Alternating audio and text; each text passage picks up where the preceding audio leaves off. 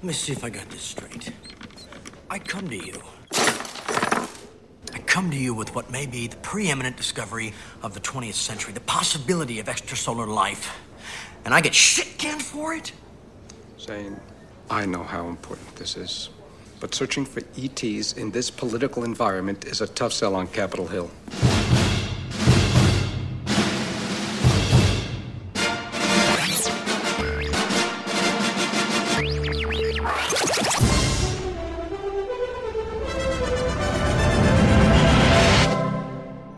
I look like a can of smashed assholes. This is Film Sack.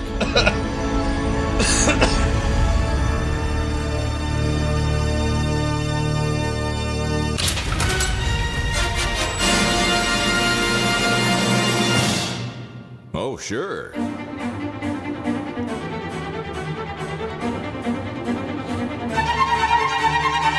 Hello, and welcome to Film Sack. I hope you had a nice Christmas, everyone, and I hope your New Year's awesome, too. We are here to mine the very depths of film entertainment for all mankind, as usual. This is episode 633, and I'm Scott Johnson, joined today by Brian. He spent this whole movie just wishing he owned all the CRTs they had done away. Oh, give me that one, and I'll take one of those. Ooh, is that a 27-inch? Oh, hi. Yeah. This week on Film Sack, we find ourselves listening intently for the arrival of just one glowing finger's worth of intelligent life from this 1996 sci-fi thriller starring everybody's favorite. Oh, please God, won't the global warming take us already? Charlie Sheen with glasses and a goatee. I give 50 visual IQ points for the glasses, 10 GQ points for the goatee. If you don't know what GQ is, then you probably didn't grow up in the 90s when we took our fashion advice and cologne samples from magazine. Who needs to buy cologne when you can just rub a magazine page all over your body? Which is what the director was probably high on when he agreed to make this movie. Oh, a shiny Sheen has appeared. No, shiny Sheen. Why have you betrayed us? Anywho. Wait, Glorp. We're aliens. Wait, Glorp. Are you saying these humans have knees that go like, oh, praise be to the alien gods that hurt so much? That's the wrong angle for knees. But yes, I think I can do that 2 or 3 times daily to increase our very literal green gas production of green gas balls that we release into the atmosphere to terraform the planet and make some shiny Sheens that can towel off on the balcony. Stupid humans will never suspect a thing. Ha! Take that, colder climate humans. Now I must run away. Oh, high jumping gods of our people, the pain. Totally worth it. Randy, I'm glad this movie has a character I can relate to so it can explain science to me without being weird about it. Rotates hat 45 degrees. Oh, balls. Mm-hmm. Yeah. Mm-hmm. Oh, balls. Oh, bend the knee. Wait, not that way. No, wrong way. Wrong way, buddy. All right, let's also welcome to the show Randy. He'd like to celebrate the arrival of the 90s ass goatee Jordan. Aloha, Scott, Brian, and thank you for coming to this seminar on, well, you know what's really going on here, don't you? We don't need to say the quiet part out loud. We're all living you and I, all of us, are in on the big secret. And as you know, it's easy to hide massive conspiracies from whole continents of humans. Just look at the conspiracy to have Taylor Swift take over the NFL. No one notices what's really going on because you wouldn't think the plan would be to have the Chiefs lose every stinking game the year after winning the Super Bowl in order to advance the plan. But that's how they get you, isn't it? You know better. And you are going to be even more adept at escaping with your life when everyone's trying to kill you if you simply follow my 3 paranoid rules. Number 1, don't do a damned thing to protect yourself. Go home, start a neighborhood-wide science project that anyone can see if they just walk by your house and look into your window. Number 2, once you realize that your life is on the line, travel openly during the day when you could be spotted. Don't wear a disguise. Disguises are for pussies and Mexican Ron Silver, who is a pussy. Number 3. Wow. Remember that when you finally have evidence that the conspiracy is true, the only way to make people know about it is to broadcast it to their televisions without any kind of explanation or context. Could you have hired investigators and attorneys with all of your clearly substantial wealth? Yes, but where's the fun in that? Get yourself on TV, baby. You're gonna be a star. Oh, you are. Simple steps to becoming a star. With us finally, Brian. I'll never forget the time he made 3 tubs collapse through 3 floors of a Mexican building like a Bugs Bunny cartoon Ibit. Oh, yeah. The bathtub stacking championships. Yep. All right. For this one, I'm going to encourage you, if you have access to them, to have the lyrics of this one in front of you. There's a lot of stuff. I have a lot of stuff to cover here in this song. We watched 45 songs for... we watched 45 movies for FilmSack this year, and I'm going to go through all of them. What? Oh, wow. Amazing. That's a long intro. Hold on. Okay, here we go. Here it goes. Shit, critique for Mingo phone. Randy can't leave Catwoman alone. Checklist, trope alerts, FilmSack history. Scrutiny, Brian's prom. Did I ever tell you about the time? Cave vaginas. Now let's talk about 2023.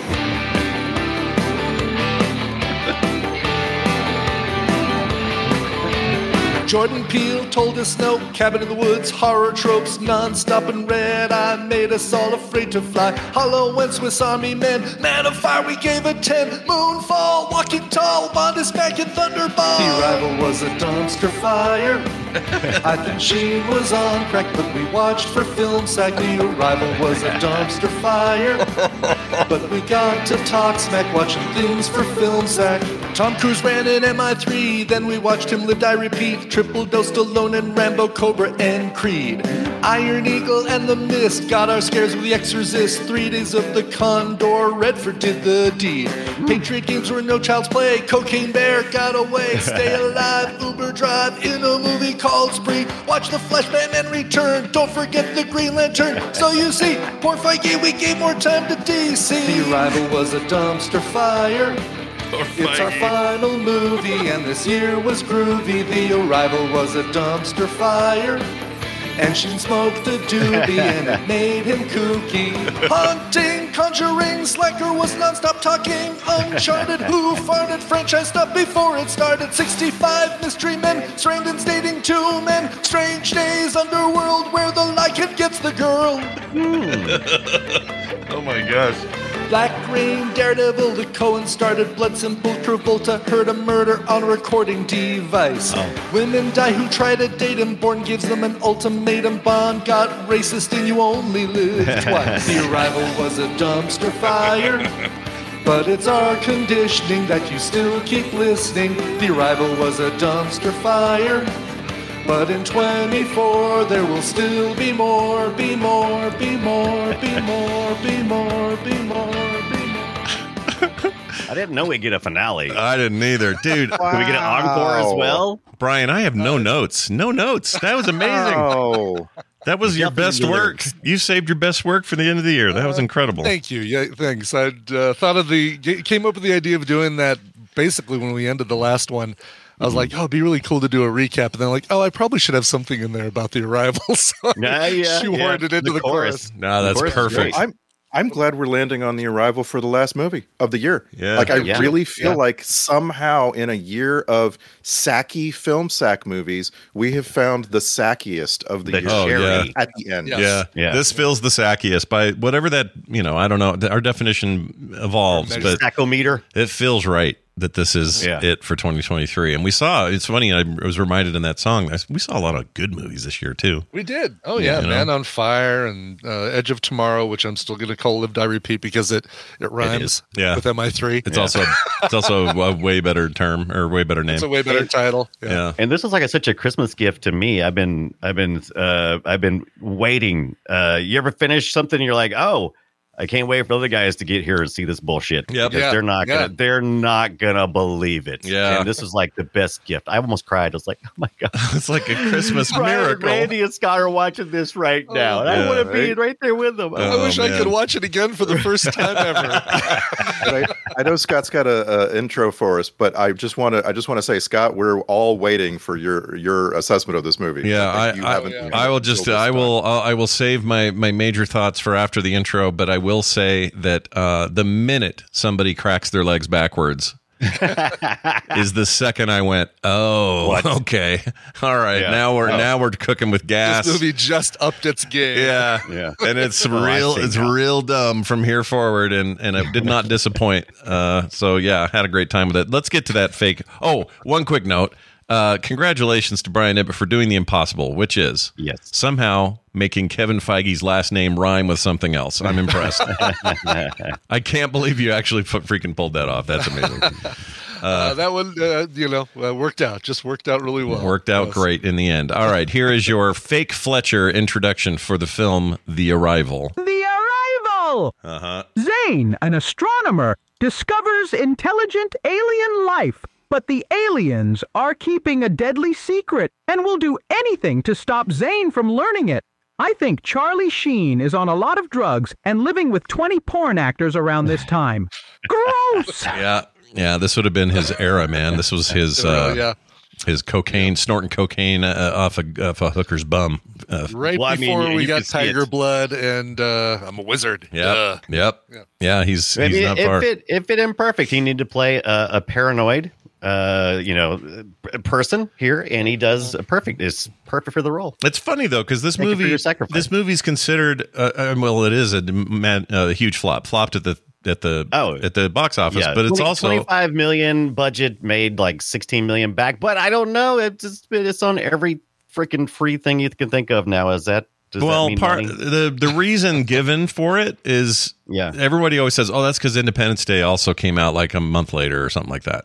Yeah, they were advertising the crap at Independence Day. So if you were seeing all the hype around Independence Day, and oh my God, was there hype if you weren't around? There was toys, there was commercials. It was the summer of the Independence Day. Mhm. It was huge. Yeah. So yeah, it was By the way, it was a big whoop. By the way, I just want to correct on the Charlie Sheen point. I looked up his biography and went through it all very carefully to place this movie. At this time, he was married to Donna Peel, living with Donna Peel, and was pretty small time, all things considered. Obviously, he was, in the midst of his rise of nepotism, but he was not at all wacky, or he hadn't given any interviews, or done any late shows with weirdness yet. All of that happened like 10 years after absolutely. this movie. We didn't know how crazy Charlie Sheen was until later, right? When did 2.5 Men start? Like, what was that?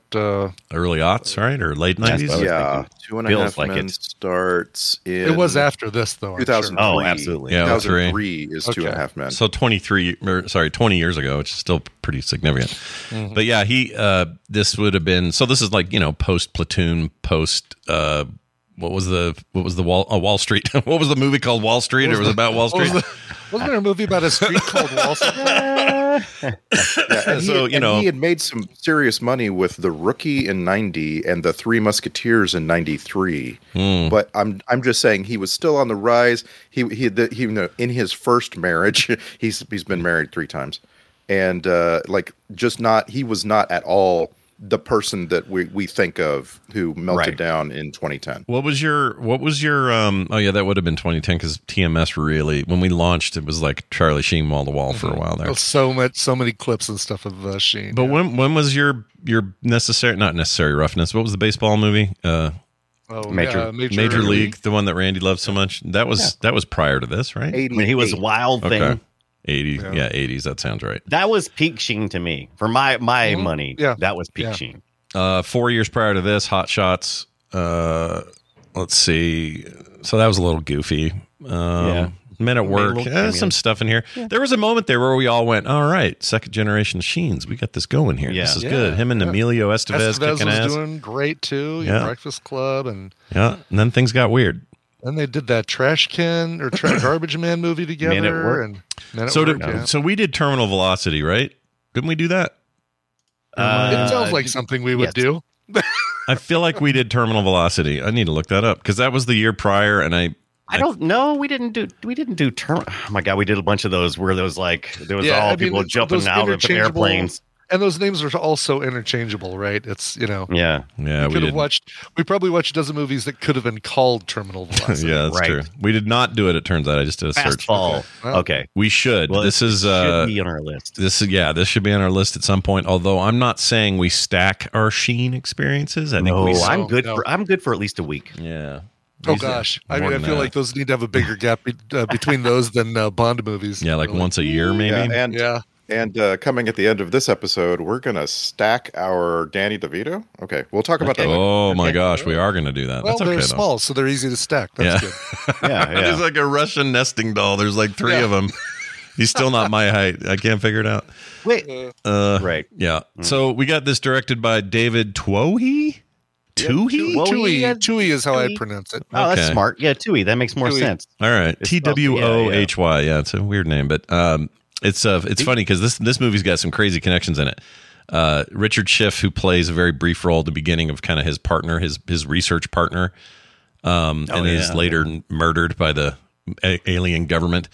Anyway, him, Terry Polo, and Ron Silver were all in The West Wing alongside Charlie Sheen's dad.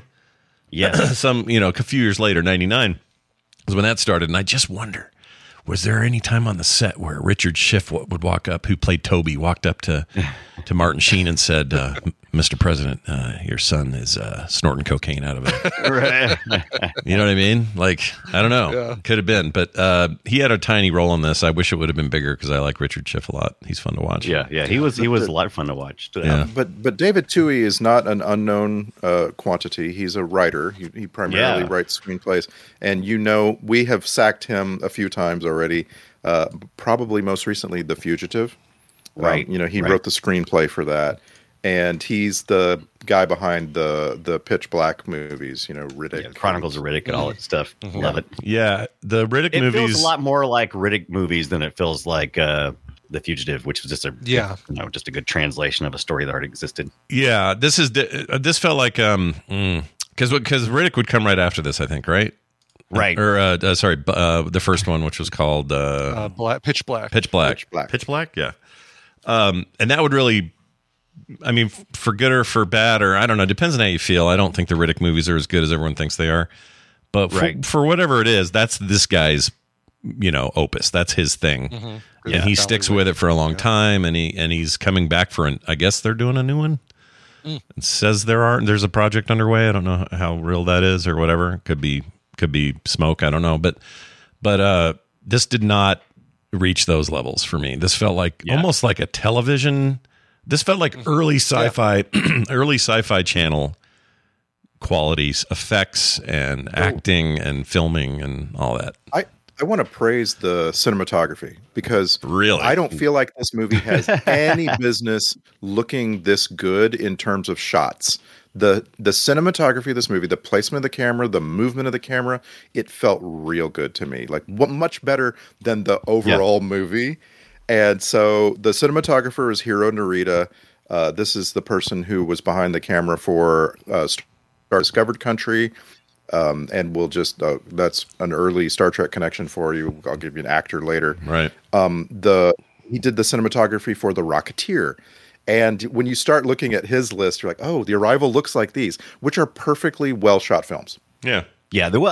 I was curious, so there is something that feels odd about this film is I think it falls into the editing category. I don't know if they didn't get the shots, but some shots, obviously blue screen, green screen, Charlie Sheen. And I didn't even mean to do that. But yeah, there's some places where it's like that shot was it was unnecessary, and it really showed the stitching of the movie, and I was like, why did they do that? I couldn't quite figure out exactly where to place some of the gankiness. Well, the effect works in the underground bunkery stuff as he went down that elevator. Real rough down there. Real trouble. And don't forget, this same year is Independence Day, a huge budget film that's coming out with some really good special effects, the best at the time. And yeah, this looked like a sci-fi like you guys have said, a TV movie. Yeah, The a budget's TV pretty movie, small, and pretty it's small, and it's 25 got a high-minded concept though that I really like. I really like this idea of the infiltration of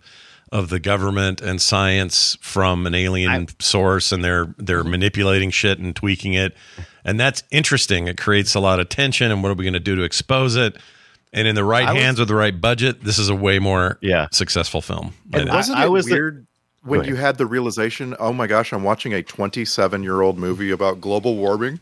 Yeah, and see, that was one of my problems with the film, because I recently watched Medicine Man, and so and Fern Gully. These were all movies at the time that were accused of talking down to us and treating us like we don't get, global warming, or we don't get the impact of cutting down the rainforest and that kind of stuff. And so you need to kind of shove that message in our face. And so I was kind of primed for that a little bit, and I was like, oh man, it feels a little heavy-handed on the global warming. As a matter of fact, it's like sometimes I'm not sure, is the message trying to tell us, oh, you know what? You better get on it, because if you don't, the aliens are going to come down and make it worse. Exactly. Yes. Yeah, that message was weirdly mixed, because on the one hand, it was like, well, you guys, I think the alien said it, the Ron Silver alien said, well, you guys started it. We're just accelerating it, and can do what? It'd take you 100 years to ruin your stuff. We're going to do it in 10.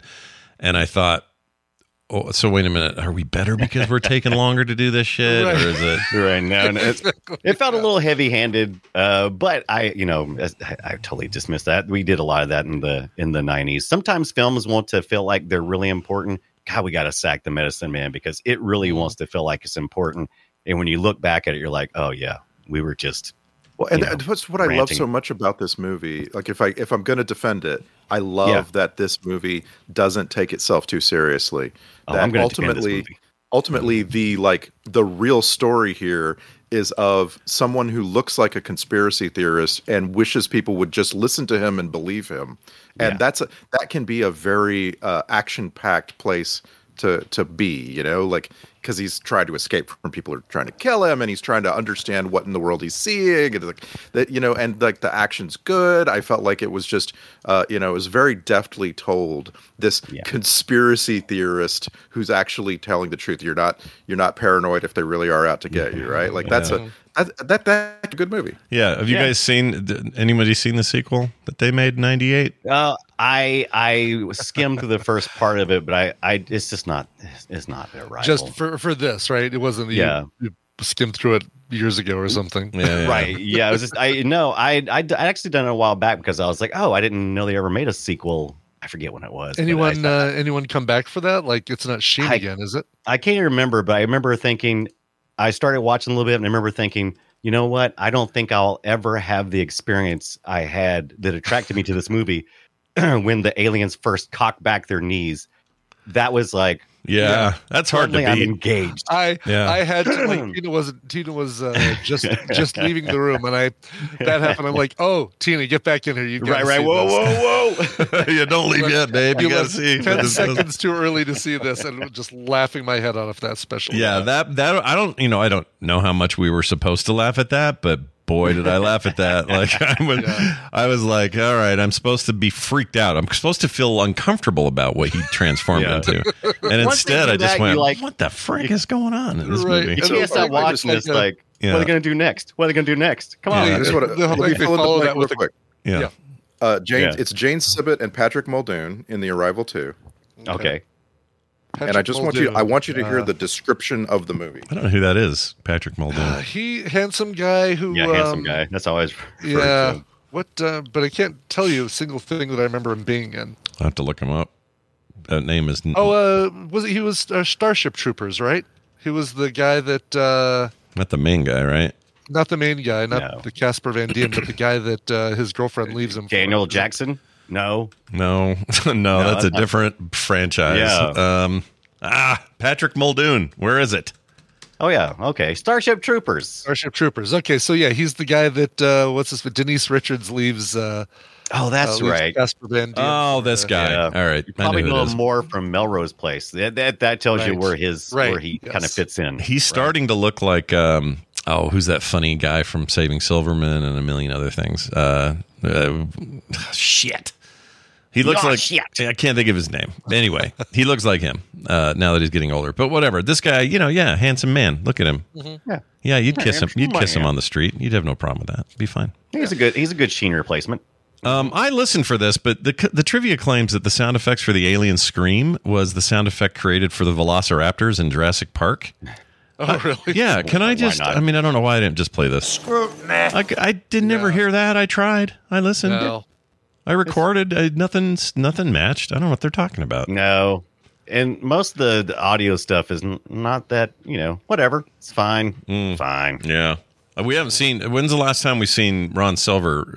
It's got to be Time Cop, right? It's been that I was long. going to say Time Cop, and which we get 2 Ron Silvers in that movie as well. Yeah, I had Double the silver. I had all kinds of Time Cop vibes from him Yes. because he's the same sort of evil, the same sort of Right. like you think And he's on he your plays- side. You know, And he plays that kind of evil really really well. Yeah. It's that like, no, I'm a smarter guy than you, and I have more money, and blah blah blah, and Do you prefer Mexican Ron Silver or American Ron Silver? I Is do there like preference? how Mexican Ron Silver never spoke because that kind of would have blew it, right? Because Yeah. he would have had to like try and he would have had to either do a ridiculous accent it would or. have been racist Yeah. regardless. Like you would have been. But I have to admit, like, it was a little unnerving, even though it was really just him with a slightly different haircut and a mustache. Maybe the hair Yes. was darker. Yeah. But it was unnerving. It was like, ugh, what are we doing here? Why are we? And then obviously it plays to the story. But I guess okay. Actually, I have a question about that. Did they, when they go in their little, turn me into a human light? You got to get naked for. Apparently, you can't have any Yeah, clothes that on. bothered me. That bothered me. Yeah, that's go weird.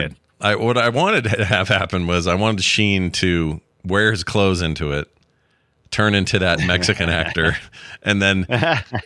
Well, wait a minute. He didn't turn full alien though, did he? He just turned half. No, he just turned. He just got covered up with whatever right. It's like a bubbly sticky wrap or whatever they have. that right, wraps it up. exactly. Like they put a sheen of Yeah, another, put a sheen. another body. Yeah. It's very Sheen-like quality to Charlie Sheen, but yeah, like when that would happen, do they have a selection to choose from with no It variations? didn't seem like they made one, right? It seems like you just get the next one in the stack, like Yeah, and he Tetris. kind of mentioned that too. He's like, I need to do more about your variety and that kind of stuff. So yeah, I don't know. So the girl one that went in there that turned out to be the detective lady. Right. Right. Did she get to go in and like choose her skin, or did it just give her a random They skin? didn't tell us. Good question. They didn't tell us anything. I They get kept most so- of it a That's what I mystery. call some bad world building. Yeah, I get bunged up in it because I like world building, and when it's like just thrown like that. I know we call it hand wavy, but it's just like, here it is. I guess you just accept the fact that it's a human skin generator. You know what? You know where we might find out? On the Laserdisc with the director's commentary. Shut up. I'll let you know. Shut up. Yeah, the Blu-ray and the DVD version never had no other version other than the Laserdisc version of The Arrival from 1996 has director's commentary or any of the bonus features. And Wow. so I'll report. I was back when I was watch thinking mine. this was the version you watched. You didn't watch this for our Well, thing? I have purchased it, but since it's near Christmas, it's not going to arrive until today. Oh. So I haven't yet. Oh, So I thought I you- won't get it. I Then thought its you found arrival it. will be after Arrival, we need exactly. The arrival isn't until today.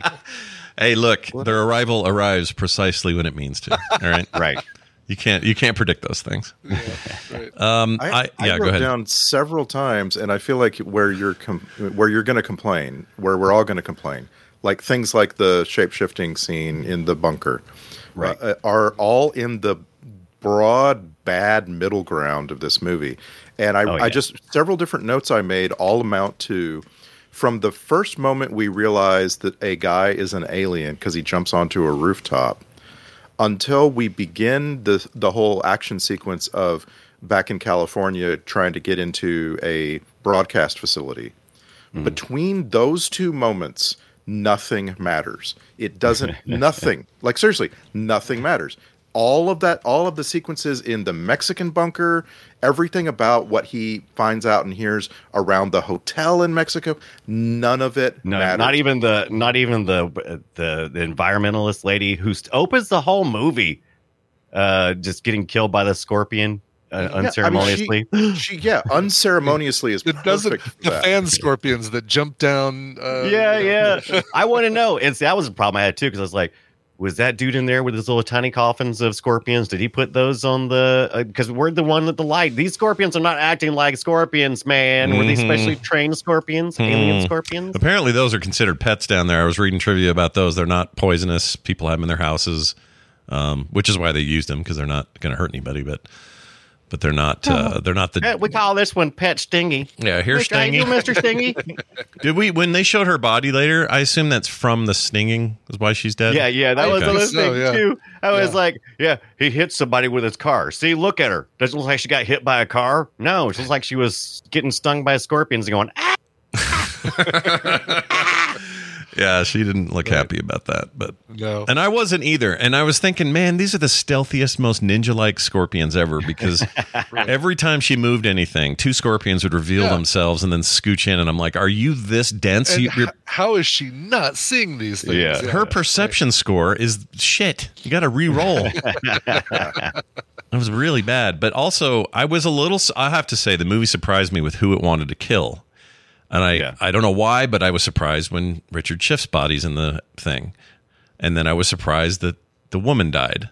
The aliens have no problem just quickly killing anybody, but with Charlie Sheen, they want it to look like an accident. Yeah. For some reason. They want it to look like they had nothing to do with it. Yeah. And It's of weird. course, whenever you do that, that's a trope, by the way. It's a massive trope, right? Like, we have guns, but for this one person, we're going to try to use poison, you know? Right. Yeah. Most convoluted way we can kill this person. Let's do that. Yeah. Yeah. I don't know. The decision to make them kind of like robots sometimes and very intelligent other times. It's a very odd choice. Like one of them, the guy that played the agent early on and then later was just, or I think he was out there mowing, or no, he was blowing leaves. That guy. Oh, yes. You've seen him in a million things. Leon Rippey, yeah. He's in 1,000 things, and this is his job to be this. There's nothing else for him in Hollywood. Like, you just He's a ball dropper. That's all he does. Has to be a henchman, and not a very good one. A fire starter, a creeper. Like, see what else if you made a zombie, if you made a zombie survival movie, this guy creeps everybody out and is probably going to try to screw everyone, or gets bit and doesn't tell anyone, or some shit like that. There you go. That's his job. They're so bad at doing an alien invasion. They're so bad at it. Yeah. Like when you get to the end of the movie and you look back, they're like, they have a technology that you can carry around in your hand that will vacuum up an entire room. And instead of using it on the U.S. Senate, they use it on some guy's attic. Yeah. Yeah. They had a gravity well, which I thought was really cool. But it was also it's insane because in one case it'll like suck everything in the room up, and it doesn't mess with Charlie Sheen's house. House, right. But then it like brings down the satellite, and I'm like, all right. Yeah, either that thing was the level 2. That was the level 2 portable black hole. Yeah, yeah. I was wondering about that too. That kind of annoyed me. Also, the effects of it were kind of bad, but the concept of that is very cool. An isolated gravity well that essentially creates a black hole in a small space. Very cool thing to explore and mess around with. Mm-hmm. Yeah, but I was sad because inconsistent. It killed a bird, and it was a nice bird. It didn't deserve to die. Hanging around outside. And so then I'm like, sucked up into a jet engine, basically. I'm watching that whole scene, feeling sad about the bird, and then of course when they come into the room, there's a shot of one feather, and that made it even worse. Oh, yeah, it's weird. Did you even once think about the neighbor's grandma? Did you ever even think about her at all? No, she's a chick in the bucket that never left a bucket. Like she just we got mentions of her, and I'm like, man, she like Norm's wife. We're just never going to see this lady. Right, never going to see her at all. Yeah, just leave her a note for some reason, Grandma. Yeah, and that kid, I know that there's a twist with the kid, but the kid drove me crazy. Just because drove again, me nuts. the aliens are so bad at doing an invasion. If you were doing an invasion, would you send a 14-year-old looking alien in to infiltrate? Of course not. No. That's insane. I liked the fact that they could hand wave any type of stereotypes that this movie could throw away at it through the ignorance of alienness. Because they go, how do you fool a white guy with a goatee? You send him somebody this very streetwise, right? Yeah. Right. He's gonna buy it hook, line, and sinker. Yeah, and he's gonna trust him. He's savvy. It's good. And us as audience members are meant to go, oh, he's a good kid. He's in a bad place in LA. We're gonna put him under his wing, and he's gonna become his best supporter and learn all sorts of crazy. We're meant to be fooled. Yeah, the kid's supposed to be street smart but school dumb. So it's also an excuse to easily explain the science out loud without looking at the audience and going, it's for this is stupid. Purely for the audience so that we can be the kid who doesn't know anything. It'll explain to us. Let me tell you though, there's a big scrutiny there, and it deserves getting played again. Scrutiny. Going around and hacking everybody's large satellite dishes in the neighborhood. I love that idea. That is such horse shit, though. None of that works. Nobody is up at 1 a.m. watching TV on their satellite dish. Right. Okay. Okay, Exactly. Sheen. Yeah. He must have installed motors on every one of them. Yeah. How much did that cost? Just imagine if I said, I need you to go around this whole neighborhood. I'm going to give you a list of 20 satellite dishes, and you have to install motors on every. Okay, I'll see you in 6 months. Mm-hmm. Without the people like having any suspicion, right? Like it's right. They've got to. What are you doing out there? Nothing. Just putting a motor on this. My name's Horace. Yeah. Horace. I'm assuming a lot of those already had motors. There was, some satellites had motors in, some had a crank. It was. But the same thing. It was too much of a leap for people who actually know how satellites work or satellite dishes work to kind of go. Yeah, and he must have run a huge cable daisied all the way over to his house. Fiber. He was running. Thing?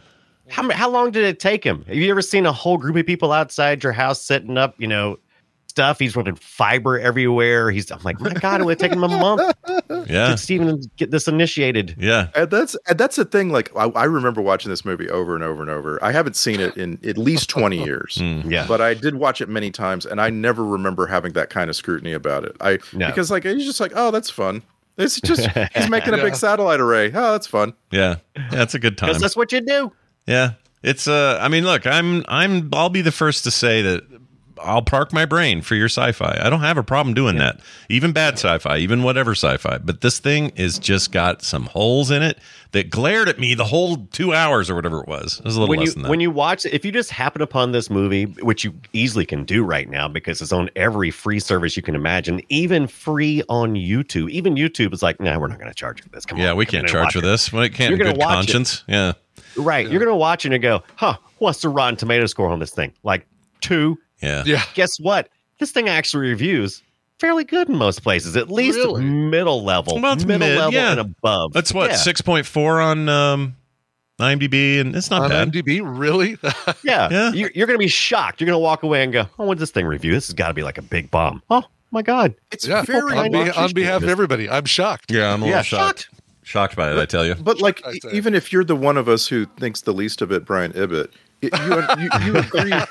you agree, right, that it's watchable? Like this is a movie you can sit and watch. Yeah, it's watchable for basically all the reasons that we say, like all of the entertainment value, the legs bending backwards, the scorpions, the morphing, the bad. Yeah, bad CG, special all that. effects. Yeah. The fact that Charlie Sheen is somehow morphing himself into Steven Seagal. Yeah, that was crazy. Oh man, when he shoved that guy out the thing and that dumb language they speak, where they kind of talk and chirps and pops and stuff. Yes, right in the elevator. Yeah, so bad. Anyway, sorry. Continue on. You were making. I think point. I've covered it. It's watchable. Okay. It's watchable. Am I really the person who thinks the least? I can't imagine. I can't believe that you're all not down here with me. I'm both. I'm both at the top and the bottom on this at the same time. Oh no, you and I, dude, we're sharing seats, one cheek on each side. All right, good, okay. Yeah, this is not. I don't think this is a good movie at all. I think this is actually kind of a terrible movie, but it's one of the most perfect film sack movies we've ever chosen. Yes, it's a must watch if you haven't watched this movie. It's the kind of movie you watch and you can't wait to get out and get your friends to also watch it for sure. 100%. Basically, as soon as I got done watching it, or even right when that first bent leg scene happens, I was like, "Oh my God, I can't wait we gotta talk. to see a reaction in chat when somebody sees that for the first time." Yeah, the thing is too, like the movie as soon as that first guy's legs bent. I was like, it felt like I had been taken back in time to 84, whatever it was, and I'm watching V again. You remember V? Yeah. V had the same time she eats a rat. Yeah, and her mouth, her jaw opens up like that. Her jaw, yes. It's that kind of discordance that was hard to take serious even then. And you see this now and you just go, holy shit, all right, now I'm in. I'm all in on whatever the bullshit is here. Because it was so stupid. Like, he looked terrible, him bending his legs back. Yes. At least the kid looked like he kind of did it. You know? Kind of, and then the whole like special effect of how they have to run, like it's like the special effects people said, oh, it'll be really cool. We'll make their legs bend backwards, and they stopped there and didn't say, by the way, how should we make it look like when they run? Like, what advantage should this give them? Right, in the running, and it turns out none. It gives them a jumping advantage, and I'm like, it's like hopscotch, basically, is what they look like they're doing the entire way. Yeah, like they're running away. I'll get. You know what? Dunaway's right though. It gives them leaping power that they wouldn't have without it. Well, but I don't even understand that, 'cause I'm like, can I jump backwards further than forwards? I'm like, I don't think so. And I'm sitting there trying it out. I'm like, oh, no. I mean, they reminded me of grasshopper legs. Except grasshopper legs, when they're in repose, are like way up above your head like that, and these are not like that. So I don't know how the physics of this would actually function. I think probably poorly is my guess, but that kid didn't need to do it. When he's running down the thing, I'm like, you'll run faster with your human legs, dude. Right, the way you've been running fast this entire movie. I need to slow down. Yeah, but don't worry. If you go back to the cut right after that, they filmed both. Apparently, they filmed, I guess, some special effects with the kid running, and they had another scene where he's a little bit further away and he's just running with his regular legs. It's kind of that's hilarious. The one we got, or that's the one I saw, was the regular legs walking running. That was on Prime. Afterwards, because he's just the first shot he's like kind of lumbering away with his backwards legs, and then the next shot it cuts to it and he's way off in the distance with enough bushery to kind of cover his legs. And now he's like jogging like a normal kid. It's like, all right, movie, just decide what you're gonna do. But I kind of love that. Like, that's the stuff that I do not want removed. It is the only reason this is worth watching. That weird shit. The fact that nitrogen freezes these aliens and makes them look stupid. It doesn't kill them. And they're going to they're going to melt eventually. Yeah. But then it's enough that he can reach out and grab Sheen's arm, but he can't move his mouth enough to say, last chance, or whatever he cut his arm off. Everybody loved a good arm chopping, though. Chopping off somebody's frozen arm is always entertaining. Always is. And you know why? Because it hits the ground and shatters. That's why. Exactly. There's something about that. Something no one's brought up, which I think the movie really wants you to be excited about, is finding out whether is finding out whether or not Terry Polo's character is an alien. Yes. Oh, sure, yeah. I think that's what the movie wants, and I think that's why I'm so forgiving on the weird depiction of her as a jilted girlfriend, because you have to have that. If she is just a normal person who is just like, you know what, I've had enough, I'm out, then you don't ever get this really fun moment when he starts questioning whether she is also a human or an alien, and then he starts making really bad decisions because he doesn't know, right? Like, actually, I feel like that's pretty deft in the end. Like, when, like, along the way, you're just going, come on, what? Like, so I saw this movie when it was fresh, and I was Terry Polo's maybe she's a few years older than me, but I was so freaking in love with her in this movie. When she had the pixie haircut, right? I like that. And I like that. Well, I mean, I don't know. I kind of predicted that she wasn't an alien early on, but I like that there was some question. That was a kind of a fun back and forth. But the thing about this movie is the way the tech works. Anyone can be an alien because they can have made someone look like your girlfriend. Right. So. Aren't there going to be more than one aliens? And lots of times you have alien factions. It's like one faction is like, kill all humans. Another one's like, but those humans need to be saved. We can't do this. And so you always suspect there's going to be like that two-faction alien. Sure. But the minute, you got to admit, though, the minute you saw Ron Silver was even in the credits, you went, okay. That guy's an alien. He's going to be an alien. Or at the very least, he's in cahoots with them, right? And he's working with them. He's going to be funding the aliens is what I was expecting. Yeah. Especially anyway, I hadn't seen the movie in over 20 years. When we got to the point where he starts doubting whether his girlfriend is an alien or not, I was all in. And then when it was revealed that she was definitely still her human, person that is, she really sticks with him through a lot, Yeah. When that was all revealed, I was so relieved. Oh, wow, good job, movie. You gave it to me, Yeah, you actually made it work. And in the sequel, I guess the character's his brother, so that's how they keep the continuity. Patrick Muldoon is Sheen's brother. Yeah, In the sequel. and Sheen's somewhere else doing more good work for the alien cause. I don't know, some bullshit like that. Yeah, but I'll tell you what, the dumbest name I've heard for an evil corporation to this day is Planet Corp. That's stupid. That's so stupid. Yeah. Dude. I heard that I didn't even catch that. That's hilarious. It's when Sheen goes like, "You've got Planet Corp all over the world." I'm like, Planet Corp. Planet Corp. No, we didn't have the budget for a better name. What do you want from us? Yeah, we're aliens. We don't know. We just call it. By the way, yeah. Part 2, they dropped the from it. It's just Arrival 2. If it wasn't hard enough to freaking find this movie, whenever you look for The Arrival, if you don't type in The Arrival 1996 Charlie Sheen, you're going to get hit by Arrival. Do you think Denis Villeneuve, with his amazing movie called The Arrival, do you think when they named it that, he was like, "Oh, let's screw with everyone and show them this name. They will think it is the bad movie machine." I think that's what makes it so even more confusing. Is his was Arrival, and now the sequel is Arrival 2. Yeah. The sequel to The Arrival. Yeah, it's kind of effed up. But do yourselves a favor. This is just a regular reminder now that it's come up. If you haven't seen, anyone out there listening hasn't seen Villeneuve's Arrival from 2016, is it? 16, I think. I think it's 2016. It was right before right. Blade Runner, which I think was the next year. What makes it 20 years after this one? Or is that right? Or 20? 20 years. 20, yeah.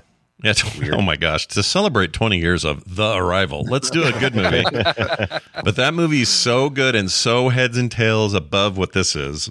Yeah. I say you're watch definitely them both, watching. but, you definitely want to watch the right Arrival if you're looking for a good movie. Yeah. If you're trying to spend wisely, all right, do that. Yes. I wrote here, what is with the gigantic prop flathead screwdriver? Now, why was that? Is that real? Do people make screwdrivers that large? Because that absolutely, dude. Yeah, that was comical. It was so big. Yeah. I love giant wrenches and screws. It's like, you know what? We have a scaling problem, and so we're just going to scale up the tool. I love when we do that stuff. I'm not going to rethink it or anything. It's always, it works at this size. Let's just make it bigger. Because it felt like it was like, hey, Charlie Sheen looks too large. Let's make him look tiny. Let's make the world's largest screwdriver that there's no possible screw out there that would take this thing. And also because he's threatening her with it, so it has to look like it could be a formidable weapon. But you have little tiny Phillips is like, I'm gonna poke a hole in you. Yeah. A little tiny Phillips. That's fun to say. And were you surprised when we got fully naked Charlie Sheen so quickly? Oh yeah, didn't get his reverse cheeseburger though. That seemed to be covered by a banister or whatever. I love him getting toweled off. Yeah, yes. Yeah. I love the gentle push during this whole movie to tell us that it's hot. How do we know it's hot? Because we're constantly spraying Charlie Sheen with something to make him. Yeah, he was never not sweaty. And the funny thing is, like when she's out there tailing him off, I am to assume that's because he's just a sweaty mess out there.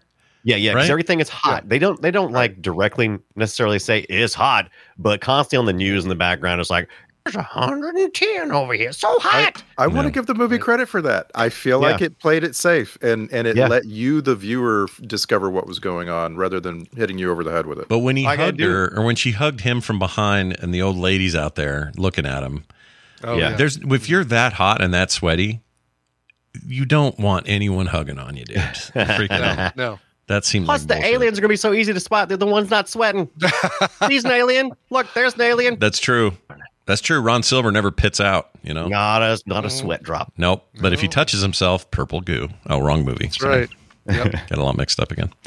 Probably would have happened in this one, too. Yeah. I'll tell you what grossed me out and it shouldn't have. But I'll let you guys guess. So it wasn't the guy at the lecture that Charlie Sheen interrupts and does a mic drop. There's a wad of spit that comes out of his mouth, a large one.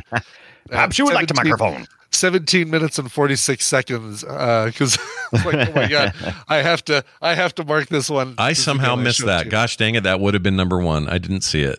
Yeah, it's all right. I'll take your word for it. Yeah, that seems like a strong one.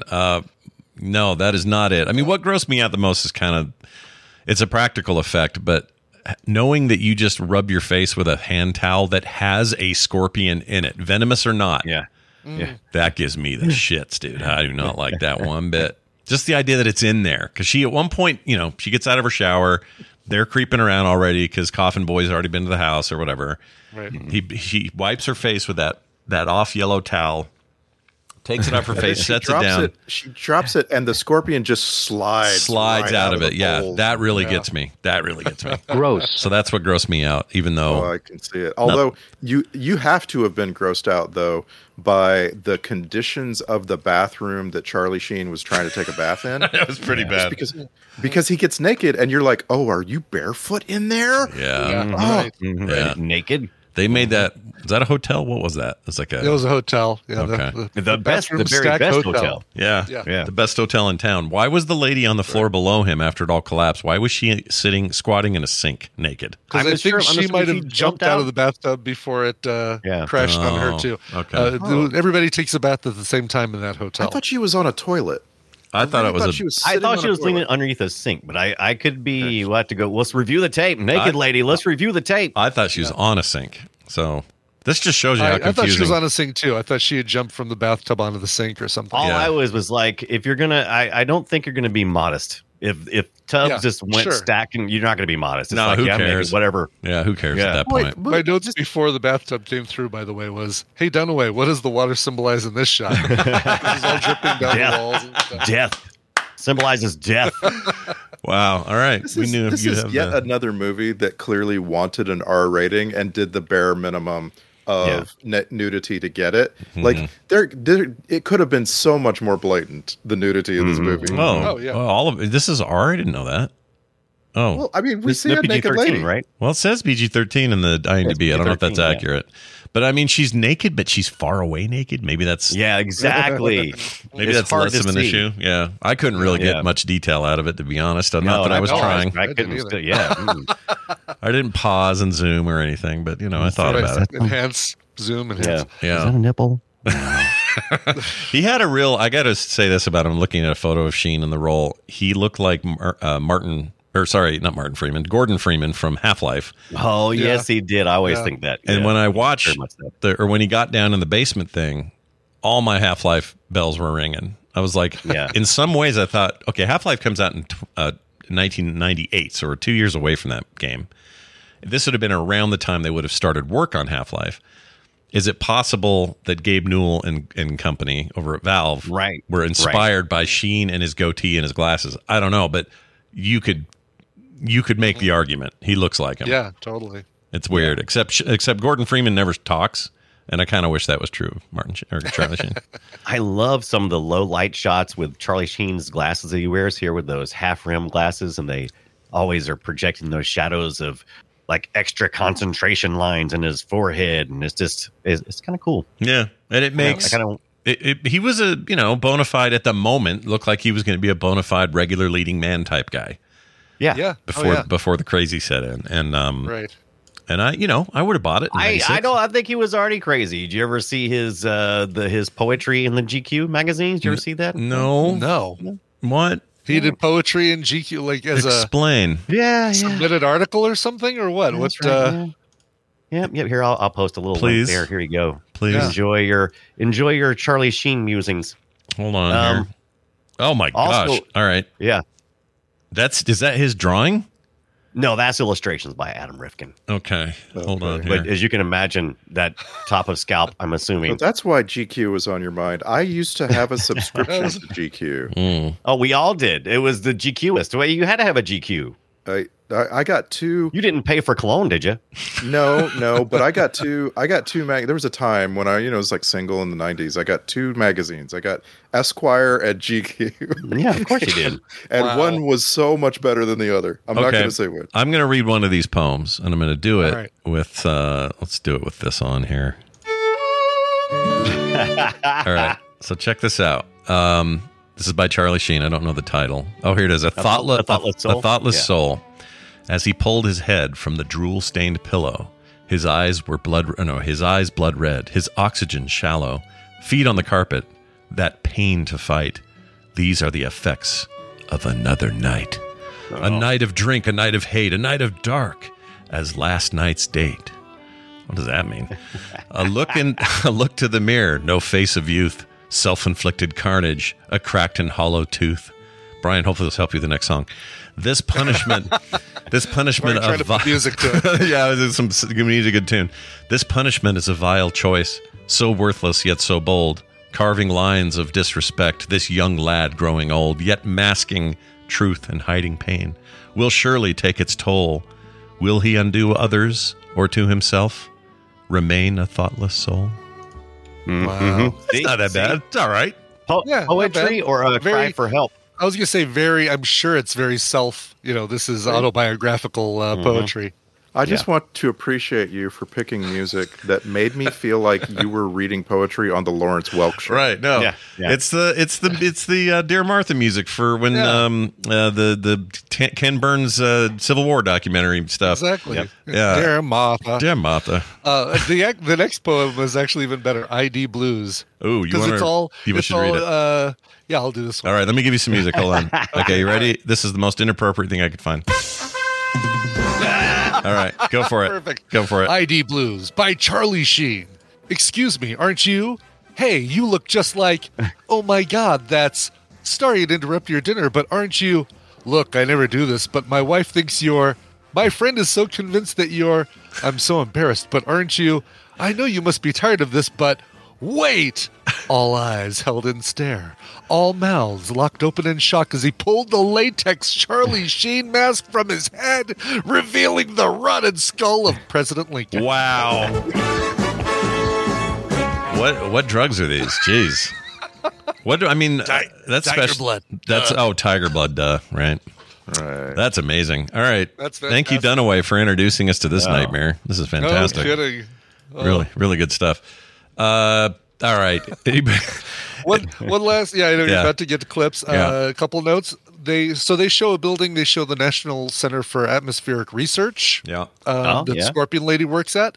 That is NCAR. It's in Boulder, and it's about. I can be there in 20 minutes. Whoa. No. And capture that same shot that they did. You should go.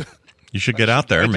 I do go there, and it used to be where the local podcasting meetup, when meetup.com was a big thing, was held.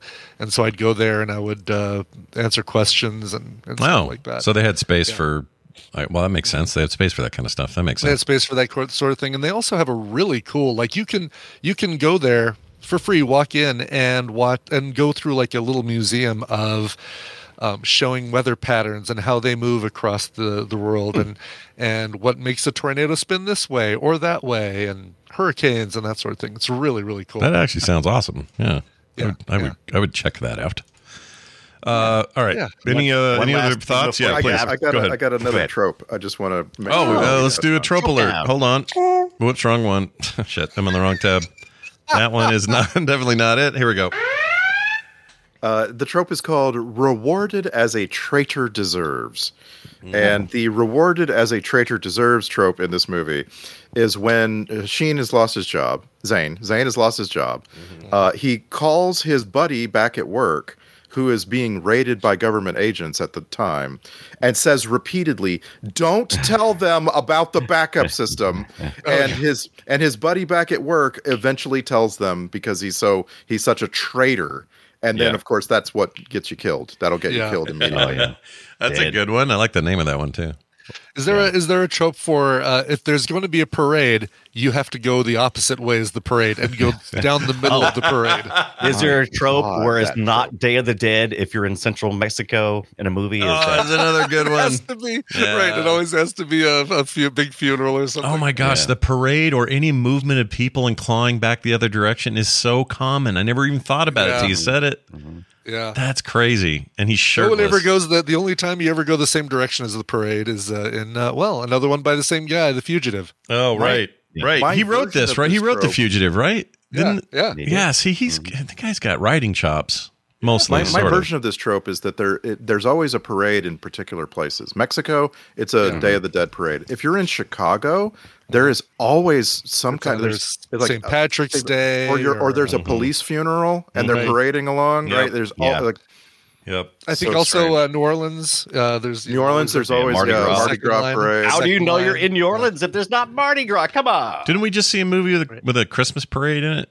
Was it Batman Returns? Might be You probably Batman saw- Returns. Okay, yeah. I think that was it, where it said Gotham Christmas Parade or something. And that the most controversial film we ever saw on Film Sack, Jingle All the Way, has a parade, right? That's a Oh my big gosh! part of that movie. I was reminded the other finale. day that he the hat or the face mask he wore only covered like his forehead, and he took it off in front of his kid, and the kid was surprised that it was him underneath. Father? What a piece of shit! That's the biggest piece of shit we ever watched, for real. I hate Oh, it that was movie. so controversial. Go back and listen to that episode sometimes. What if a you wanna, if you junky, just wanna have fun horrible with film. our reactions to each other. I know there are people with very fond childhood memories, and I don't want to take that away from them. But that movie sucked. Well, why don't you build some new memories with the arrival of the video game? Yeah, from that's right. 1997. Yeah. Did you ever? So have you played that? I watched some video of that. I watched some video of it. I never played it, but it's point and click adventure. It's supposed to be set 10 years after, Charlie Sheen makes the promise. She'll know. I'll know. We'll all know. Did not review well, but it played like kind of Doom or not Doom. What's the game that everyone missed? It reminded me of Myst. Oh, really? Yeah. Okay, Yeah, it was, interesting. yeah. First person view. The camera kind of zoomed around. Super choppy and ugly. Or I found a link. My environmental puzzles, pointing and clicking. Okay. Yeah, there it Your is. ways You move best. you move through it really slowly because your legs are bent backwards. Yeah, yeah. Yeah, that's why you're so slow. But it is kind of on rails. It was 2 discs. At some point, you had to swap discs out. Yeah. CDs. It's a bad. It's just a good reminder to get up. Yeah, but you do go down you go down to the alien tunnels, and you get to see the best 3D Studio Max work that people were doing in '97. Yeah. And that's to say bad. It's very poorly made. I don't know why it bothered me in this film. I've seen it in a million other films, but aliens always have a red alert button at every station, no matter how deep you go inside the facility. Someone's always within, Yes, hands there's a- reach of a of red alert. alert bell. Yes. And I like how it's they use the same red blue like police lights. Wow, they're Yep. They were into it. how consistent. I think time for clips. Time for the clips. I think it's time. Yeah, I like For the it. clips. I like this time for clips. Let's get to it. This is a number of clips for this first star. I didn't do a ton because I don't know, the movie's doesn't have a ton of like notable comments. No, but it's mostly visual stuff. You're like, oh. But here's your I did that through the whole movie, funny enough. Here is Haystack of Needles comment by Richard Schiff. Since we don't have much of him, here he is. Might as well look for a needle in a haystack of needles. I just like that concept. Needles. That's what a haystack is needles. Yeah, but People always Needles think in this. like a I needle think everybody thinks it's always a little metal pokey needle in a haystack. A haystack is made of hay needles.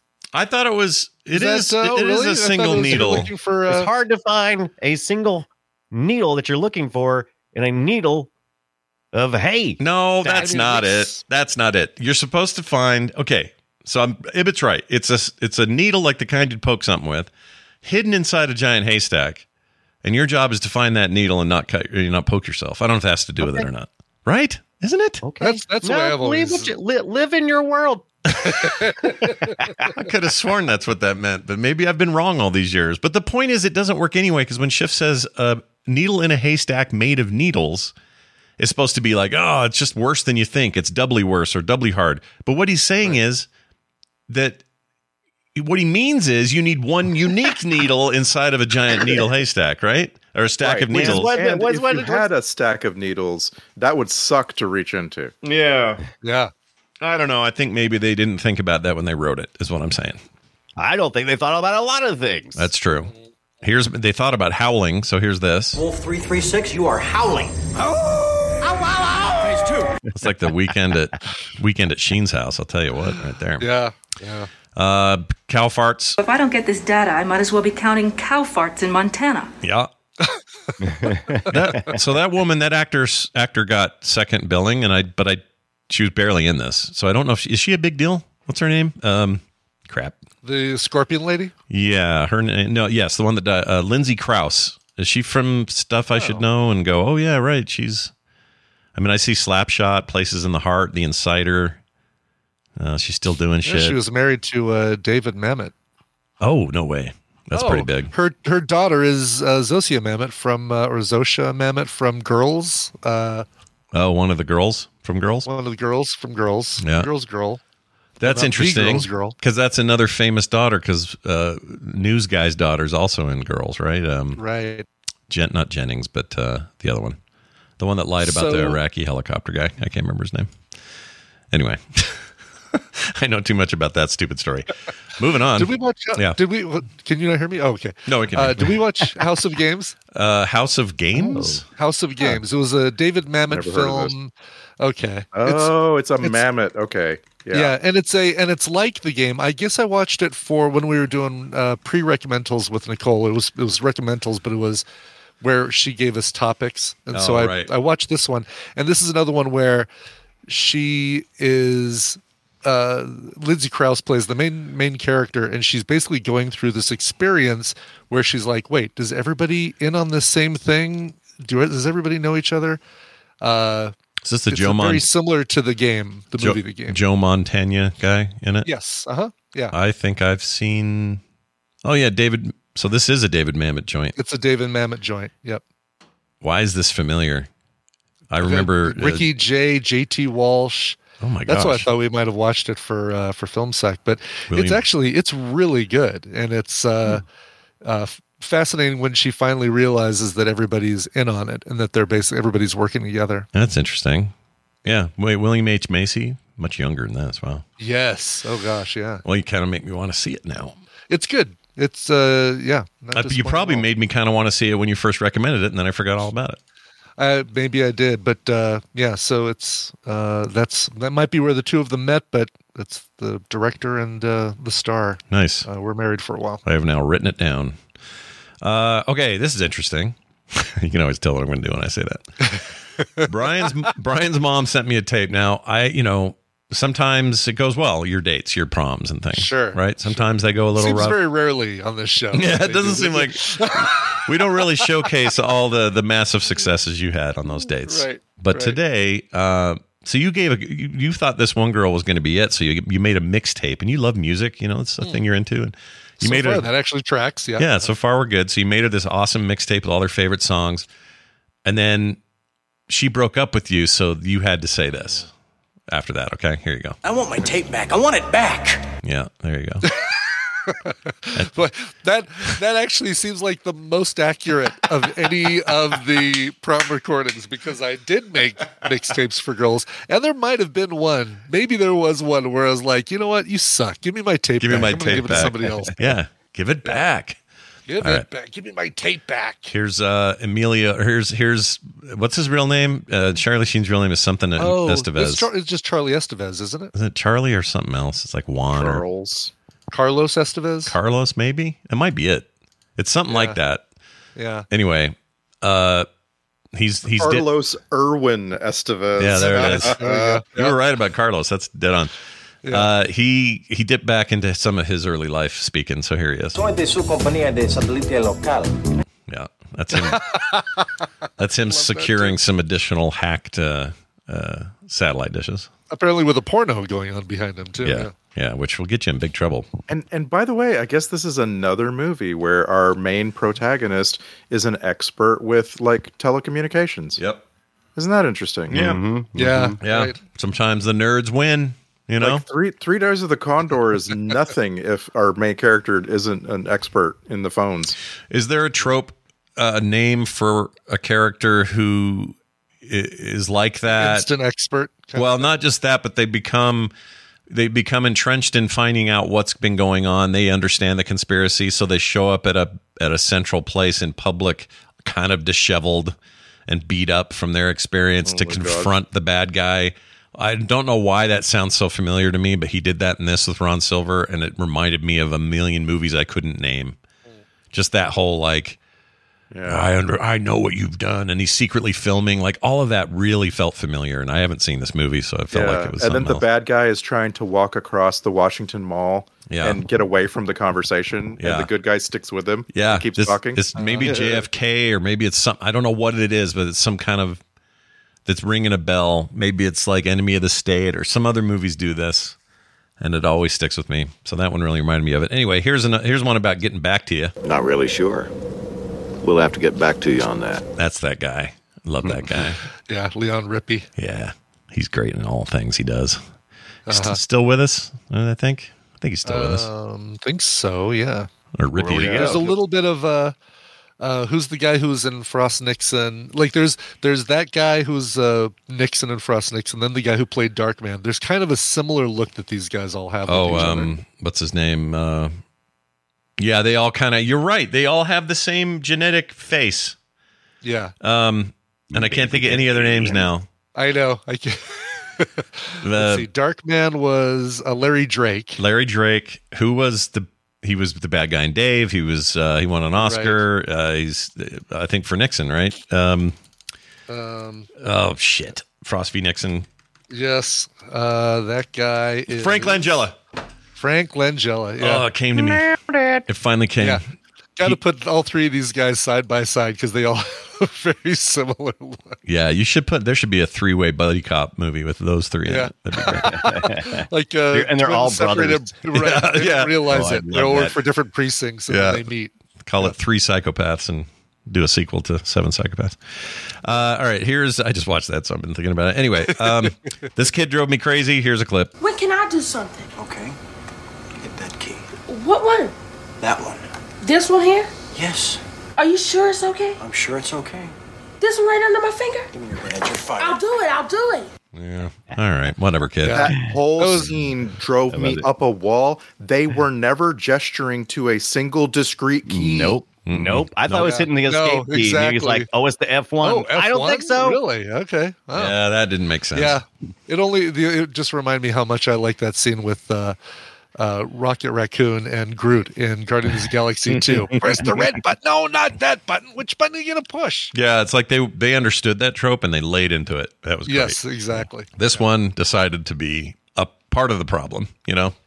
Yes. Anyway, here is this bothered me because I just know how the internet worked back then and it annoyed me. So here's that. Slow modem, still waiting. So when are you coming home, Okay, Zane? so she's pausing because the modem's taking forever to get her the info. Yeah. How are you on the phone then? Well, she's at lines. work. She's 2 lines. All right, 2 lines is the only way you get away with this. That's the only way. I think she's at work, right? Oh my gosh, did you guys do that, by the way? Terry Polo constantly sounds like she's doing a 976 number, though. Slow modem, Yeah, she still does. waiting. No, she does. 1-900, call me. She is talking to her boyfriend, you know? Yeah, but when she's mad at him, like he's been gone for 4 weeks, she still talks like this.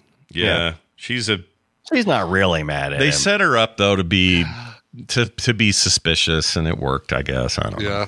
No, Fooled it's me. fine. Yeah. Hey, I love her voice. I'm not complaining. No, you're into it. You might say I'm doing it as the opposite of complaining. Right, exactly. Yeah, I'm slobbering. Here's a sound that you make when you get bit by a scorpion. Okay, so this is what you do. You go like this. I knew the second I heard that. Oh, there's a clip. That That's a clip. Forever. Yeah. It's a very dumb one. And then it echoed for like 20 seconds, and it's stupid. Here's some language.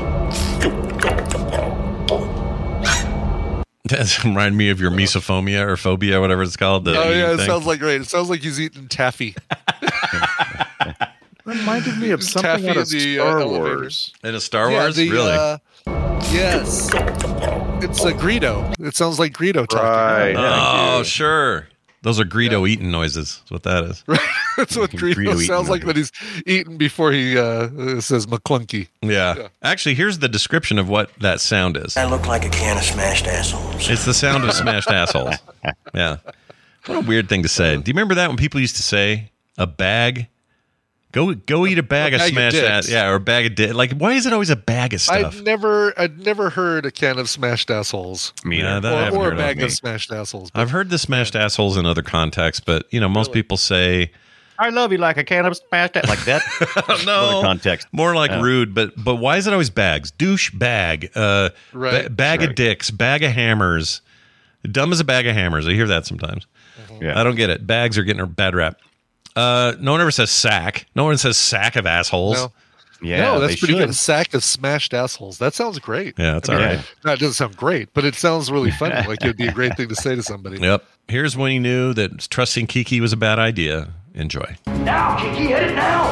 Kiki, the red transmit key, hit it now! For shit's sake, hit it now! Now!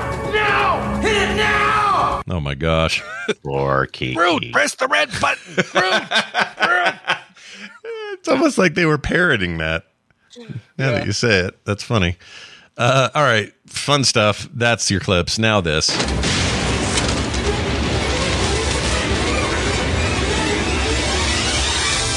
I have in my hands the Film Sack checklist. First, number one here is there are many Ron Silvers, but this one is ours. Check. Send in the alien cleaner ball. Check. And finally, legs on backwards is best. Check. Let's get to the Star Trek connections. You let one leak earlier, but you've got actors and things. What do you got there, Randy? Give me Leon Rippey. Yay. Leon Rippey, man. Oh my gosh. He is so memorable from one episode of The Next Generation where he is a rich man from Earth. He's wealthy in the past, and when he died, he was cryogenically frozen and put into a space capsule. And the Enterprise comes across the capsule, brings the people who were cryogenically frozen back to life. And there's Leon Rippey from 200 years in the past on the Enterprise. Wow. And oh man, he's so good as this smarmy, self-possessed, rich guy who isn't getting his way in the future with Jean-Luc Picard. This isn't the one where they found the Irish people and brought them back, right?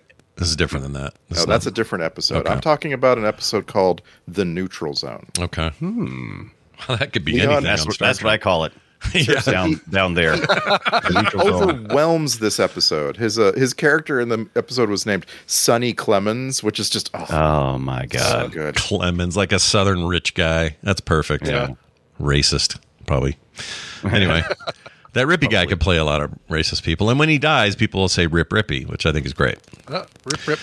Or Rip Torn. Remember when he died? Rip Torn. Oh yeah. Rip Torn. Let's get to soundtrack grade. It's funny. I was about to say, wait, Frank Langella was also in Star Trek. He was in DS9. I realized he's not in this movie. We just talked about Frank Langella. Yeah. It looks like Rippy. Anyway, Star Trek connections we did. Let's go to the soundtrack grade. I'd give it a T for typical for this sort of thing. It's fine. It's whatever. It's not great. The montage of him doing other dishes and stuff had kind of a cool 90s rock vibe thing that was okay. I mean, I know it was fine. It's all fine. None of it bugged me. None of it thrilled me. It was just kind of there. It's a composer that we have talked about not too long ago. Arthur Kemple. Arthur Kemple also composed the soundtrack for Mystery Men, which we mentioned at the time. And we probably also said the same thing then. Sounds like a serial killer. Arthur Kemple killed 15 people. It totally does. The Kemple murders. It might, because it does sound like that guy's name from Mindhunter. The big guy with the mustache that's so freaky. What's his name? Oh, yeah. Kemple, Dimple. His third most prominent Rhymes with his third most Dimple. prominent score was for Double Impact. Oh my lord! Oh. Have we done Double Impact? Is that the Jean-Claude? I think so. Who knows?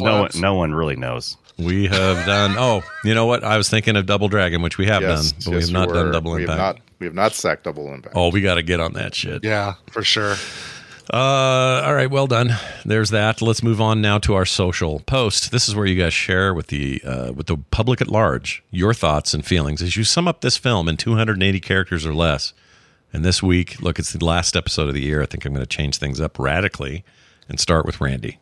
By the way, I have to preface this because I happened to write it in the same meter as the Billy Joel song "We Didn't Start the Fire." Okay.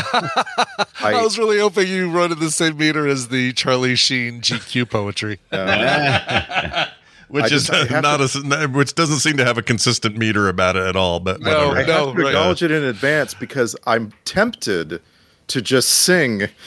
Yeah, you should. I'm not going to do it. I'm not going to do it. Nope, not going to do it. All right. So here we go. The Arrival. Why don't you believe this guy when he speaks of hidden truths? All he does is search the sky with the help of a next-door youth. Forget that part. Focus on his sidestepping of aliens. Everyone from dusk till dawn turns out to not be sapiens, to the point where you don't know if anyone, including him, are Earthlings or they're fake, they're faux, just wearing a Ron Silver skin. Oh, Ron Silver skin. That was pretty good. I like it. Let's scoot over to Dunaway. Scooch. The Arrival. Like counting cow farts in Montana with Charlie Sheen. It doesn't sound like fun at first, but then you find yourself toweling off a sweaty Sheen on a balcony at 2 a.m. Too invested to quit. Hashtag winning. Hashtag kneecaps go on the front side. Yeah, they do. Also, does it hurt when they did that change? Oh, it sure looked like it did, right? Because there was a sound. It did. Yeah. Yeah, it cracked, but they never seemed to go or anything. They just sort of I wish the aliens have done that every time. As a matter of fact, we should add those special effects. And you just have the crack, and then, oh, God! It's like Wolverine popping his claws. It hurts him every time, but he's just gotten so used to it. He's become immune to it. Finally, Brian Hibbett. The Arrival, the search for intelligent life, shouldn't start with this film. No. In fact, I'm not sure it should ever go with it. By the way, these aliens clearly arrived a long time ago. This is not about the arrival. That's true. Right. It's about the discovery of the arrival. What? Yeah. What a better term would be. Oh, geez. Oh, they had different titles. So this was like what was it really almost called? Give us an alternate. Before we find out. Yeah, before I give you some real. It was something very 90s. I'm trying to remember what it was now. It was something like, I don't know. I can't remember. Alien the time. knees pop on backwards. I don't know. It was something weird. It was like good. Well, they're like us. Then we get this little list, and I'm going to read it to you now. This movie, according to this list, was almost called "We Borrowed Doctor Who Effects and Props and Made a Movie," but that was too long. So they almost went with not doing the movie at all and calling it The Archival. Because they just put it away and never made it. Shockwave was the original title. Oh my gosh, that's also a great transformer. We should keep account of how many movies could have ended with someone pushing a box into a huge warehouse. Yeah. Like, this is definitely one of them. Yeah, right. How many movies could have had the Indiana Jones ending? This could have been it. Yep, definitely could have been one of them. Yep, but they were too busy ripping off tropes from other things, and they ran out of time. Oh, yeah. All right, we're going to get to some emails. We often get texts and voicemails and a combination of that and emails, but today it's 2 emails and emails only. And those came to us at filmsack@gmail.com, and I would like to read this one first.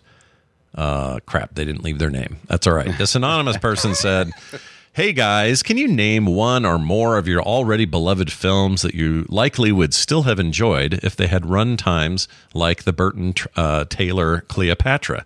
The 50th anniversary edition clocks in at over 4 hours. That would be quite a long and winding Fury Road."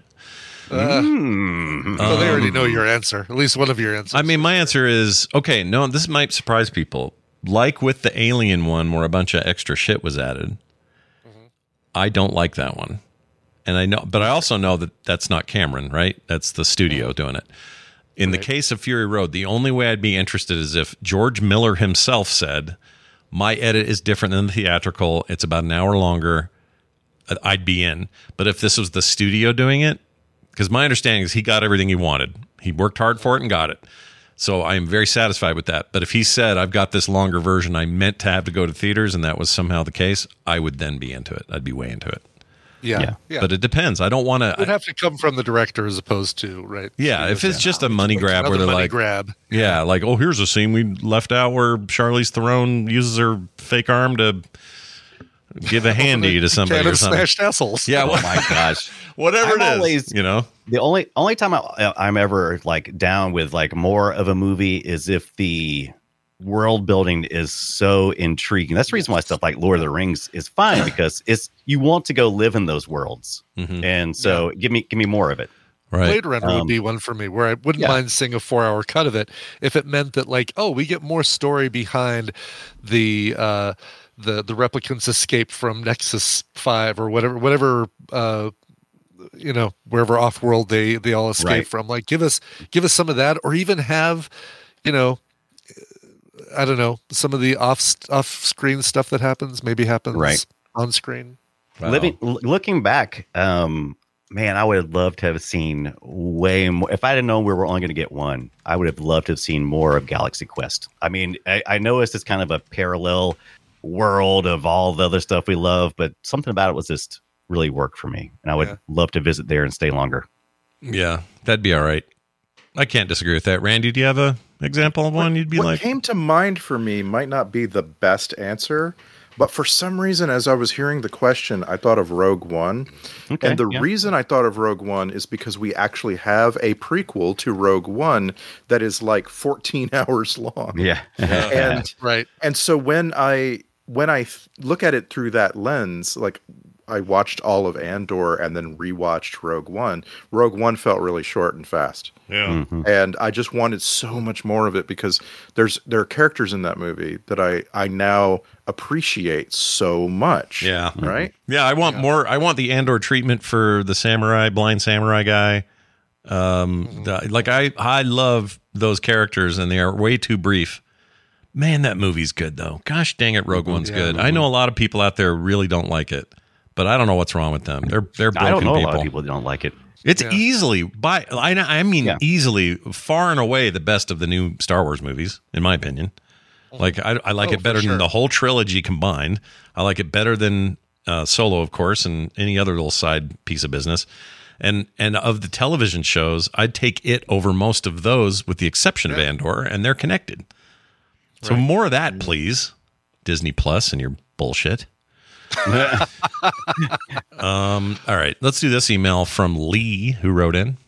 I got their name. It says, "Hi guys, I'd like to suggest that you have an effed up February, which which would be this: you watch movies that messed with your head or are effed up in some way. There are a ton of sci-fi that qualifies. Anything with time travel or clones can get confusing and stupid if not done well. And then there's psychological things like Jacob's Ladder. Trainspotting is one I recall being effed up, but it's been years since I've watched it. A Clockwork Orange is considered a classic and had multiple Oscar nominations and is also effed up. You could fit just about anything into this category. Seems like it could be a fun theme. Love the show, Lee." I like that idea. I like it a lot. It's a really good idea. Yeah. I mean, I think we started our last year or early last year, or I'm sorry, early this year with The Mist, which was a movie that effed me up with that ending. Yeah. Are you kidding me with this ending right now? Oh, fine. That thing was Clockwork crazy. Orange has been on our list for a long time. That is a great one. Yeah. Oh yeah. Speaking of The Mist, rest in peace, Andre Braugher. It's a terrible loss. Right. The guy's amazing. God, yeah. Two of my favorite actors this year, Andre Braugher and Lance Reddick. Yeah. Gone way too soon. I'm here to say I just did a thing. If you have seen all of Brooklyn Nine-Nine, I implore you to watch the first episode and the last episode as soon as possible. Wow. All right. It will really move you how Andre Braugher's character is treated in those two episodes. Did he? Did they have a proper ending, that show, or did they? Yes. Okay. Yes. Yeah. They got a chance to come back. Yeah. Okay. And in the final episode, it is actually about ending your series. Like they barely don't use the words "we're ending our series together" because they're all leaving Brooklyn Nine-Nine. But it is just the first scene where they all meet Andre Braugher's character, and then the last scene where he, basically says goodbye to them all. It's really moving. Andre Braugher was so good. At playing this straight man. He was good in everything he ever did, and that was a killer example of it all coming kind of to fruition. But if you really want to have some fun, go back and watch Glory. That movie's amazing, but he's amazing in it. He's incredible in Homicide: Life on the Street. He's great in The Mist as well. What I respect about that guy was he did this interview where he talked about how his career was heading like the direction of Denzel Washington's, like a black man in Hollywood, really killing it, getting all these great roles. And he made this decision to cut back and like turn down stuff and spend more time with his family and raise his kids. And I just really respected that. He's like, I could have had, my career could have been much larger. I'm convinced of that, but I don't care. I really enjoyed what I did here. And I don't know. I like that, Yeah, for sure. Yeah. I like that a lot. That guy was awesome. I miss him already. All right, let's move on to being done. Oh, that's, by the way, filmsack@gmail.com. If you want to email us, that's great. If you want to text us, here's a way, 801-471-0462. You can also send us voicemails, and I have a couple that are going post today that are just a little longer and less questioning. They're a little more statement-y, and they're older, so I want to make sure they get played. So listen to those. That'll be after the show or right after we close out here, so check those out. In the meantime, join us on Patreon. Now we got some new folks since we last talked, and I love these people. Spaghetti Syntax, a programmer amongst us, really smart guy. He's awesome. Oh, cool. Kyle Kriska, Sleeve Wipe. That's great. Yep. Gross. Yep. And Eric Austin Lee. These are brand new folks, and we love them, and we welcome them with open arms. Shiny. Perfect time to get in because you're going to get the end of year stuff as well as start the new year right. If you want to get art in the mail, if you want to get some special episodes from the host, Brian. We just put Brian's up. It's about concert films. That was awesome. Yeah. Yeah. Oh, thanks. Yeah, it was Appreciate really good. it. Yeah. Listen to the whole thing. Enjoyed the hell out of it. And great. Please, if you haven't seen Stop Making Sense and the Last Waltz, those two have to be seen. They're so good. They're must watches, you would say. They're must watches. Anyway, if you want that kind of stuff, no one else is going to hear that but patrons. So, and us, of course, but get in there. You get pre-show content every week as well, and you'll never get ads. It's a perfect time to jump in. That's patreon.com/filmsack. Today, our next movie, according to our list, is Throw Mama from the Train. What's the line, Dunaway? Owen doesn't have a friend. Owen doesn't have a friend. That's right. I think I have that here, and I haven't even watched it. Let's see. It was so prominent of a thing for Dunaway to say for so many years. Yeah, I know. Okay, here it feels is. like, is he going to be able to say it afterwards? I know, right? Are you even able to use it again? Here it is. Owen doesn't have a friend. Oh, a little preview. Owen doesn't have a friend. Yep. Love it. I made that, by the way. I recorded that in... Oh, that was just last year, so never mind. Okay. Yeah, I can't remember when I did it. I love saying that in real life all the time when somebody talks about having a friend or something. It makes me laugh. It's like Tourette's almost. I can't not scream it out loud when somebody says it. It's good. Anything good that Tourette's. has the word friend in it. Yeah, if it has friend in it, it's like yeah. You see the actor Rupert Friend, and you say, "Owen doesn't have a friend." Anyway, that's Throw Mama from the Train. That's next week. Long time coming. That one. I feel like it's been on our list forever. And Dunaway's lips for and it's all time. notorious in my history because when I was a kid and this movie came out, my mother would not let me see it. Wouldn't let me she wouldn't even talk about it because the title of the movie was so rude. Sure.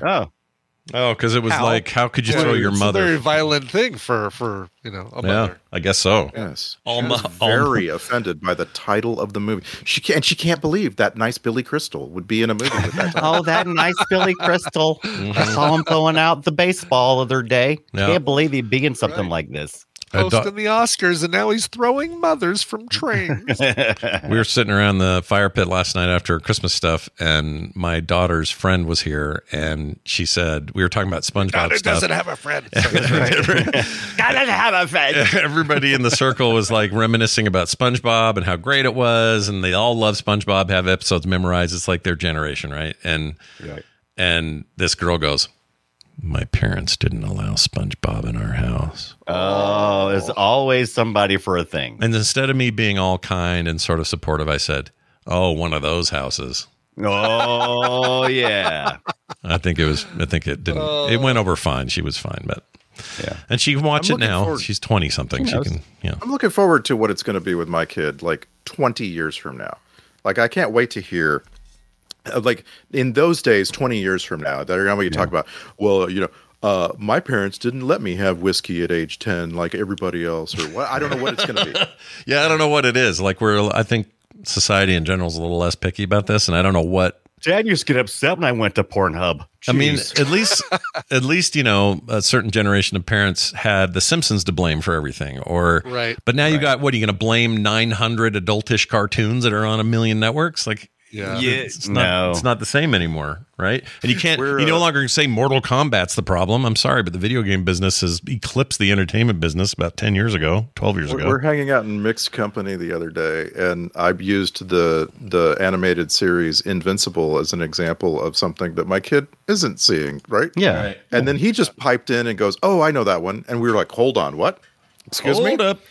We need to investigate this. Mm-hmm. Yeah. But he didn't actually, he's never seen it. He's just seen like GIFs that have been pulled from Invincible. Yeah. Yeah. And also, like, you know, I can't imagine anybody showing their kid The Boys. Right. Or something. And if you did, you know, I would even question your parenting skills because that seems like a bit much. Exactly. But it's kind of odd because now there's so much stuff coming from so many different directions, and it's like, how do you tell your kid everything not to watch? Right. It's like, don't watch that. It almost helps. It almost helps because there's not a singular target that they want to rebel with anymore. Right. It's almost like it's not worth their time because there's too many choices. There's too many. It would take them forever. I wouldn't think to tell my kids not to watch. It's like I wouldn't even think. Are you guys watching that? I didn't even know to tell you not to watch the Invincibles. By the way, this is Randy when he heard his son knew something about Invincible. You ready? This is what you said. Yeah. I said, hold up, wait a minute. Hold up, wait a minute. Pretty much how I reacted. It was like my head spun 180 degrees all at once. That's amazing. All right, well, be here with us next week, everyone. Throw Mama from the Train. Get on it. Where's that streaming? Sorry, we didn't say. I don't know. Oh, it is. I checked it. I'm sure it's streaming. It's on HBO Max. It's on the Max now. Oh, it's Max. All right. Of course, Max has all the movies. That's what they do. It's on the Max. The Max. Oh, side recommendation. Nicole recommended this on TMS, but the Merry Little Batman. Yes, I enjoyed that. I loved it. A lot. I loved it. Yeah. The animation style alone is worth the price of admission. Luke Wilson's great. I watched it. I watched it yesterday and loved it, but it's my example of could have been a little bit tighter. It felt like the runtime was a bit long for me. Yeah. For its purpose. They could have also. I think they could have leaned into the weirdness of it a little bit. I think they softened some of that up some, but I think the overall effect was. And this is great for little kids. Could totally watch it. It's great. Yeah, it's really fun. And of course, everybody thought of Film Sack, right? When he falls down the sewer into Penguin's lair. Oh, totally. It's the first thing I thought about. Really? Oh, funny. I haven't watched it yet, but that sounds hilarious. Also, the Penguin played by the guy who Jerry wants him to help him make his Pakistani restaurant. Right. Oh, yeah, Babu. Yeah, Babu. Right, yeah. Where is Babu? Hi. Very bad man. Very bad man, Jerry. That guy. He plays the Penguin of all things. It's so good. Yeah. Anyway, that'll be it for us. Filmsack.com is the website where all links are found. You can find all this stuff there. If you want to leave us reviews wherever you get your shows, that would help us immensely. That's going to do it for us until the year 2024. For me, for Brian, and for Randy. A can of smashed assholes. We'll see you next time.